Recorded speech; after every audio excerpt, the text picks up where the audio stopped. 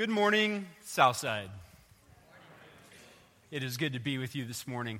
If you haven't figured it out yet, this morning's theme, this week's theme in our Advent season is joy. Joy is the thing that is most desired, but it is also often easily confused. And as we are in this season of hope from Thanksgiving to Christmas, it is a good reminder that there are many who are doing without during the season. There are many who are struggling with depression. There are many who are away from their families at this time. So what's to be said about joy? What is this joy? Well, I have found that during the season, oftentimes my own humanity, my own selfishness, often becomes the reason I don't have joy when I try to fulfill that for myself. There's a story that C.S. Lewis tells in the book, The Great Divorce. And he speaks through the voice of the narrator who is watching the scene unfold where there's this ghost of a man. He's translucent. You can see through him. And this ghost of a man is small. He's diminished. And there's this red lizard that is sitting on his shoulder. And what you can observe is that this red lizard is whispering into his ear, and he starts chattering, and the tail is flickering, and you could see that this ghost of a man was easily annoyed. Well, another being enters into this picture. If we have some art for you. This other being enters the picture, who we find out later on to be an angel. He's a monstrous size of a man. He's giving off light, he is bright, but he is also giving off heat, and he is burning. This burning man, this angel, says to the ghost of a man, "I see that lizard is bothering you. Would you like me to quiet that lizard?" And the ghost of the man said, "Yes, please. This is becoming rather a nuisance to me. It keeps whispering in my ear." And as the burning man starts to reach out his hand towards the red lizard, the ghost of a man pulls back and says, "What are you doing?" "Well, I must kill the lizard in order to make it quiet, but I require your permission to do so." And as this is going on, the red lizard is whispering into his ear, and he's getting louder and louder and louder. And the man is absolutely afraid because this burning man might burn him as he's reaching for this lizard. Finally, the lizard becomes so much of a nuisance that he finally just gives it up and says, "All right, even if it hurts, go ahead and take this lizard from me." And as a result, the burning man takes the lizard, he breaks its back, and he throws it to the ground.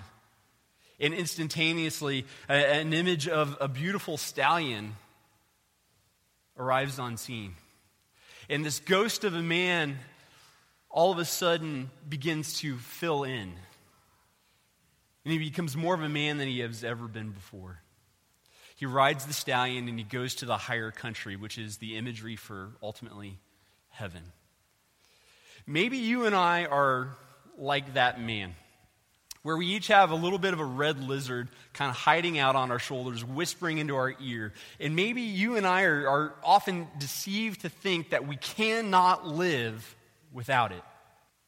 We can't live with it because it's absolutely a nuisance to us, but we can't live without it either. Well, this morning in your notes, I would like to let you know that there is a thief, and he's here to steal your joy. Jesus said that Satan has come as a thief who has come to steal, kill, and destroy. I have come that you may have life and have it abundantly. Jesus is fighting for your joy.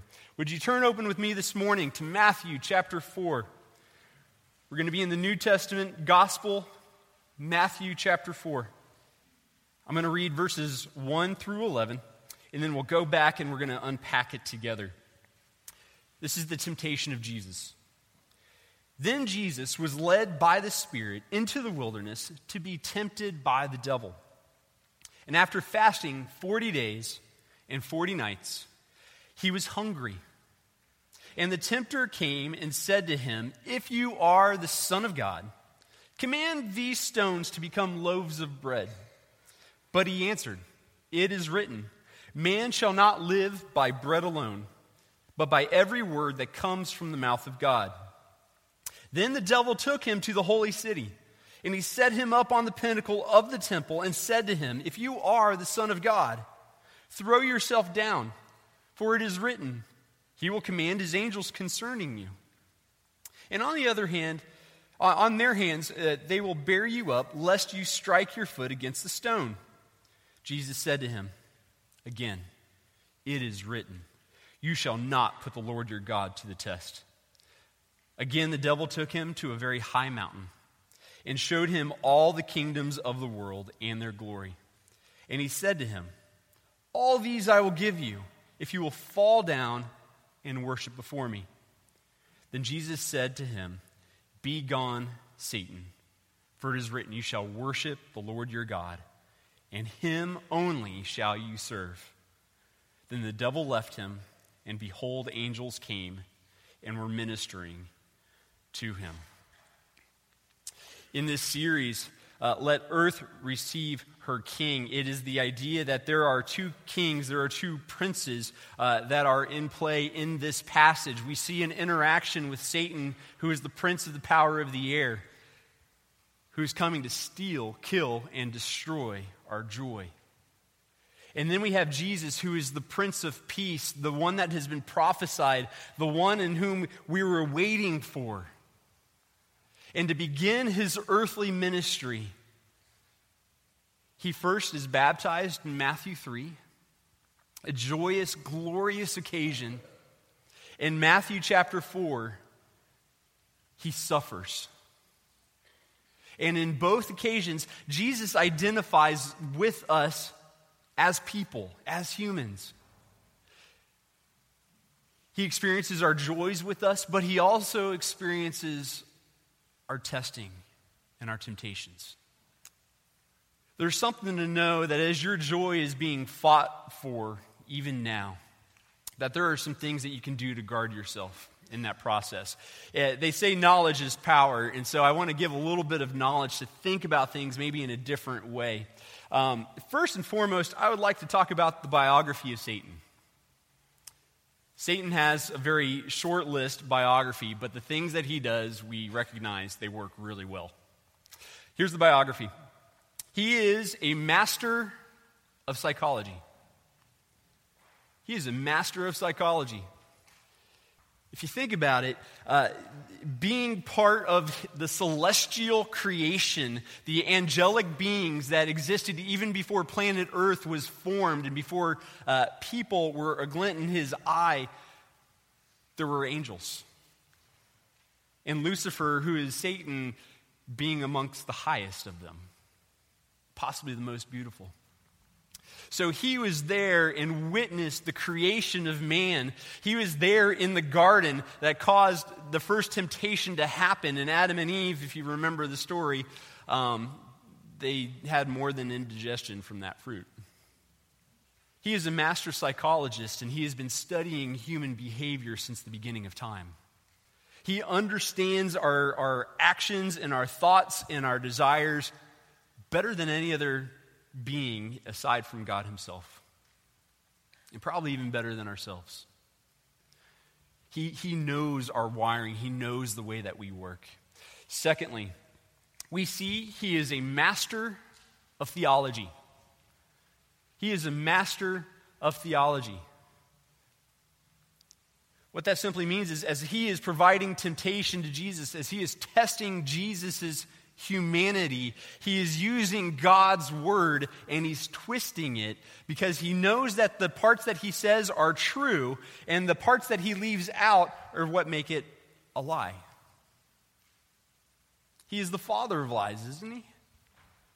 And so he's going to take that which seems good, and if he can introduce just a little bit of poison into that, well, that's his game.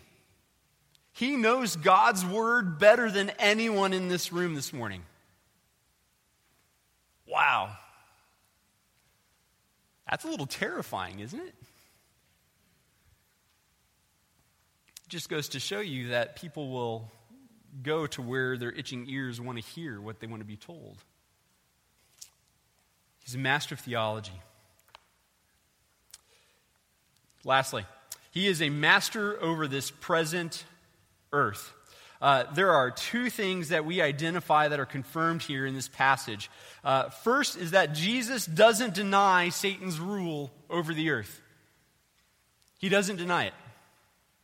As Satan is offering him the kingdoms of the world, if he would just bow down and worship before him, Jesus is saying, no, this is not your planet. This is not earth. It doesn't belong to you. That's not what he's saying.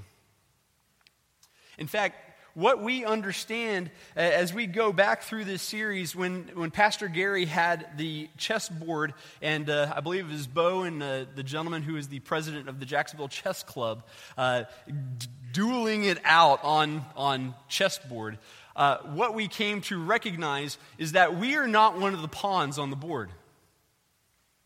We have this illusion that somehow God is using us in such a way where we're just kind of robotic and we can't really do anything and we're really just the small piece. And that it's God versus Satan. That could not be the more theologically incorrect thing that we can believe. Satan's not on the other side of the table. Satan is a pawn on the chessboard. If you study Job, if you go back to Job chapter 1, we recognize that even before the temptation of Job, that Satan has to go and give roll call in heaven before God, and he even has to ask permission from God to be able to tempt Job. Satan operates within the rules God has designed on his chessboard. He is nowhere near in competition to Jesus Christ, who is God the Son and the Son of God. But he is a master over this present earth. Jesus doesn't deny Satan's rule over this earth, and Satan doesn't deny Jesus' divinity. If you are the Son of God, because I know you are the Son of God, do these things. Satan knows Jesus is God even before the atheist does. So what are the tactics of Satan? If you go back with me through this passage, the first temptation starts in verse 3. And the tempter came and said to him, "If you are the Son of God, command these stones to become loaves of bread." But he answered, "It is written, man shall not live by bread alone, but by every word that comes from the mouth of God." That first temptation is a temptation of provision. It is the belief that somehow God is not able to take care of us. And so we have to do it ourselves. God, I don't sense you, I don't see you, I don't know where you are. I'm in a hard spot right now. I don't know why I don't have a job, why there's not food on the table, why there's just so many things that contend for our provision. Man shall not live by bread alone. The second temptation. Then the devil took him to the holy city and set him on the pinnacle of the temple and said to him, "If you are the Son of God, throw yourself down, for it is written, he will command his angels concerning you, and on their hands they will bear you up, lest you strike your foot against the stone." Jesus said to him again, "It is written, you shall not put the Lord your God to the test." The second temptation is not only just temptation for provision, but for the temptation of protection. It's the temptation of protection. It's the belief in our rebellion, in our own humanity, that God cannot protect us. We have to do it for ourselves. I think this is an extremely meaningful conversation to have within this season, especially coming out of election, is that ultimately, no matter who is in office, Jesus is still king. He is the only one who can provide. He is the only one that can protect. He is the only hope for mankind. That's my Jesus. And we have fallen into this mentality so often that it's about self-preservation. I have to guard myself. I have to provide for myself. I have to give security to myself. We all understand how fleeting that is, because the next day we could be without a job, could be without a paycheck. Our hope's not in what we can do. And we fall into this temptation of self-preservation. I've come to find that I am really bad at self-preservation. What I have found is that through Jesus' sacrifice, I can find new life. And because of his sacrifice, I'm able to say things that I never thought I would be able to say. That for he who loses his life for Jesus' sake shall gain it. And he who gains life shall ultimately lose it. Wow. Scripture really doesn't speak about self-preservation, does it? What I can provide for myself.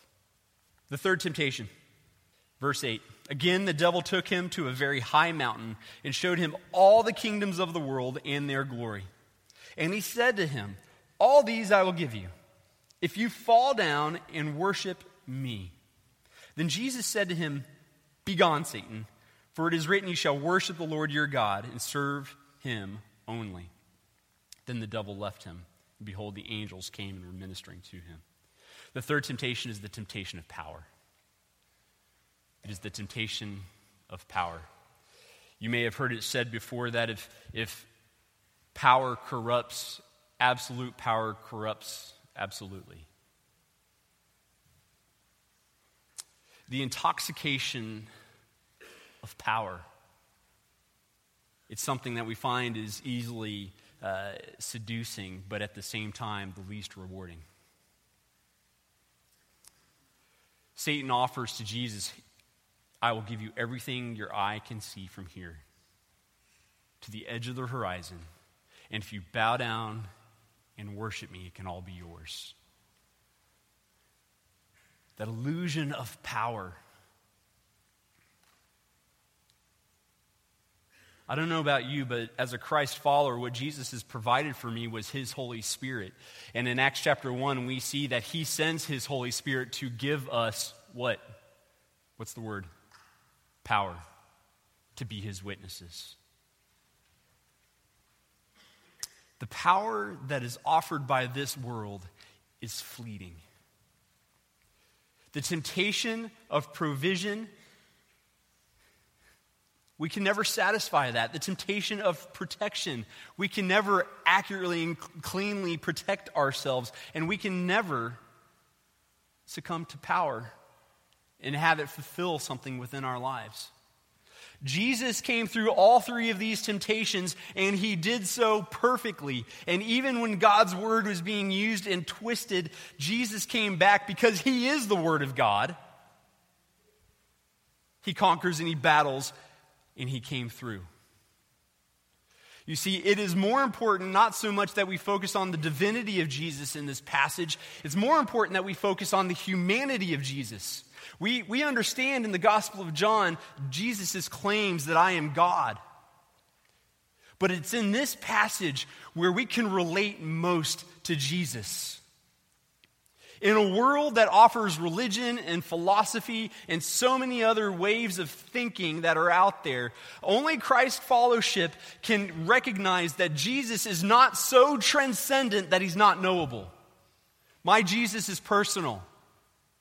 He's mine. He's here. We're really not good at fulfilling our pleasures and our desires. And God wired us for desire. Did you know that? The taste buds on your tongue, that's how you know you enjoy stuff. I love chocolate chip cookies.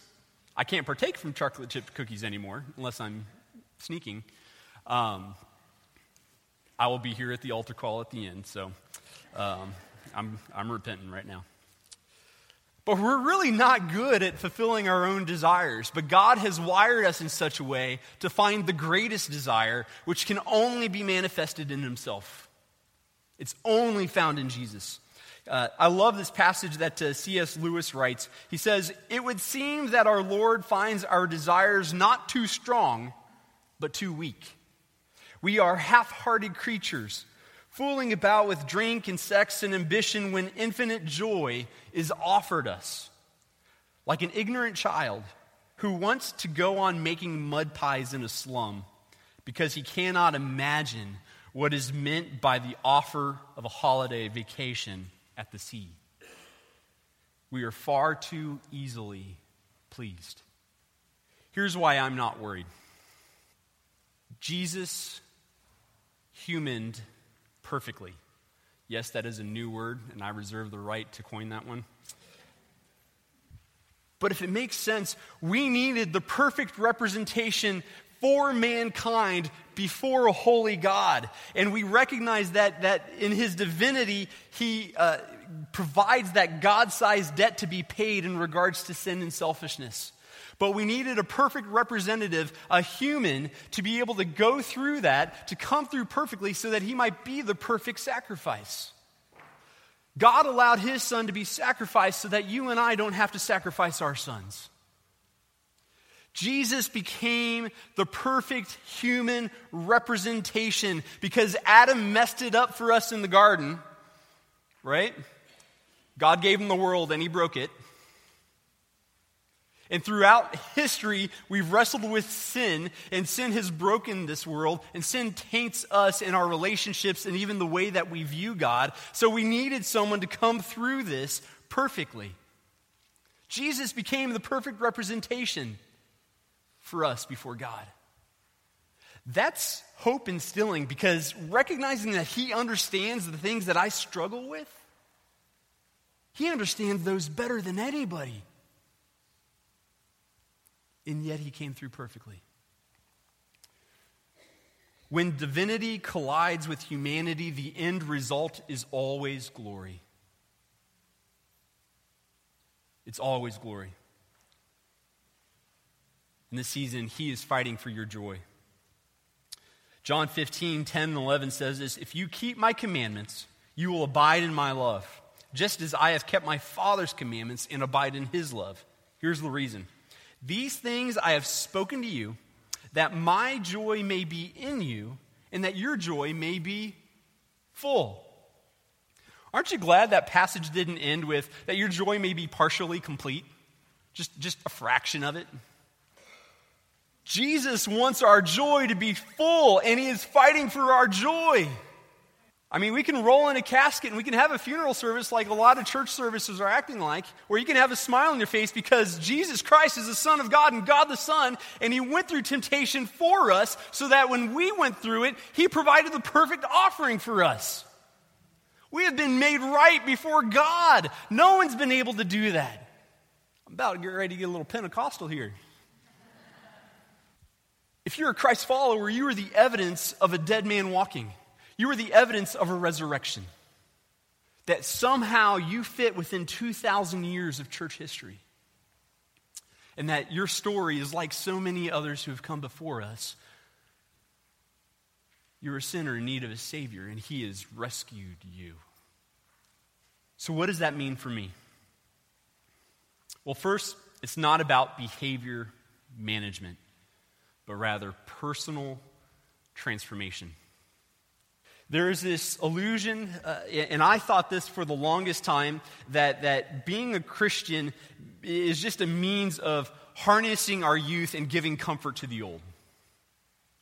The gospel of Jesus Christ is so much more than that.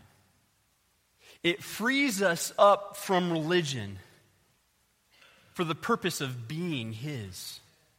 It's no longer about the doing, it's about the enjoying and the being. He wants us to belong to the family of God.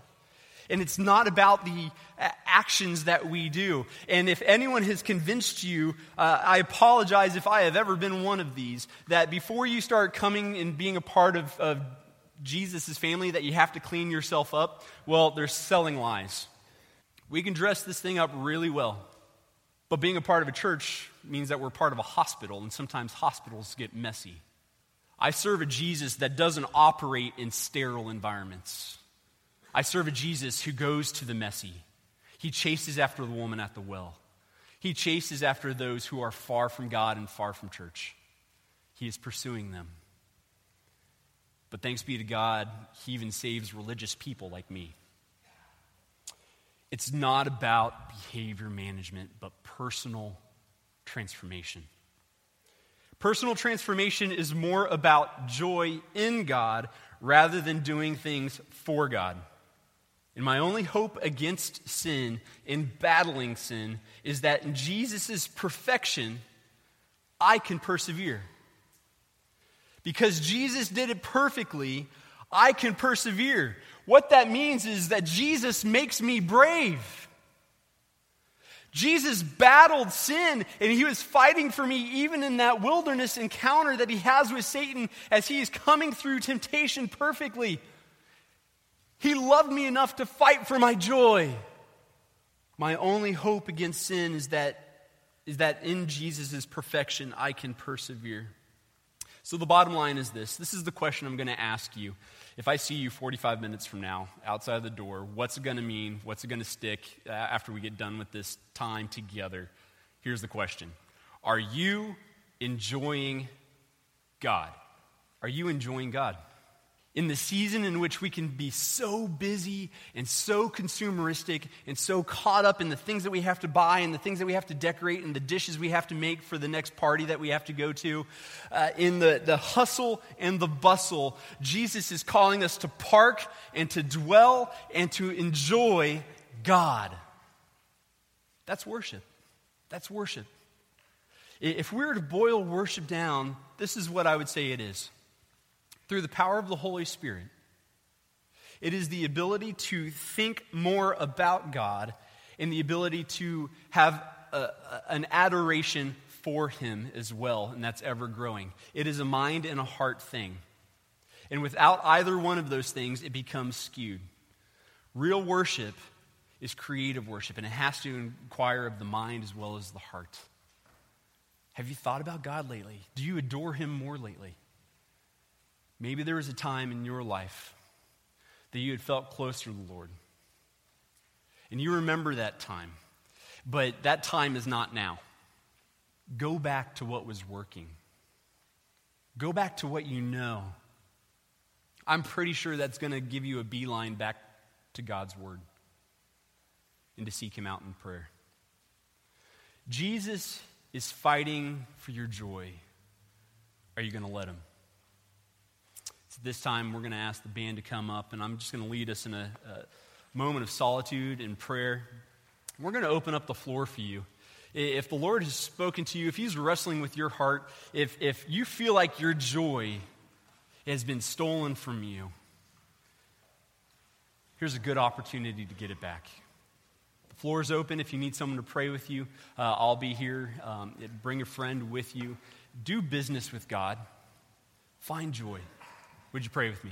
Father, I just thank you so much for these that are here, Lord. And I truly believe that you have brought us here not to just scratch off an hour and a half from our schedules, but that we really might do business with you.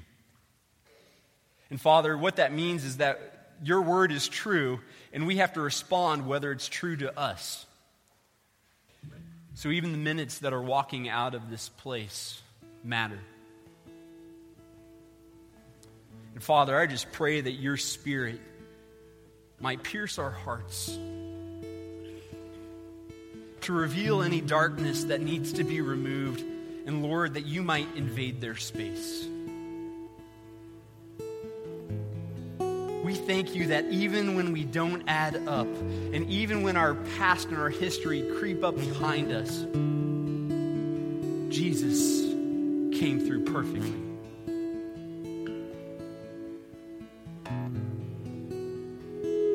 Father, we thank you for the good news this season, that you sent us the Savior of the world. May our hearts continue to find our greatest joy in you, and in you alone can we be most satisfied. And at this time, Lord, we just surrender. We lay it down at your feet. We give it up. Lord, be the Lord of our lives even today. It is in the holy and precious name of Jesus in which you've made all of this possible.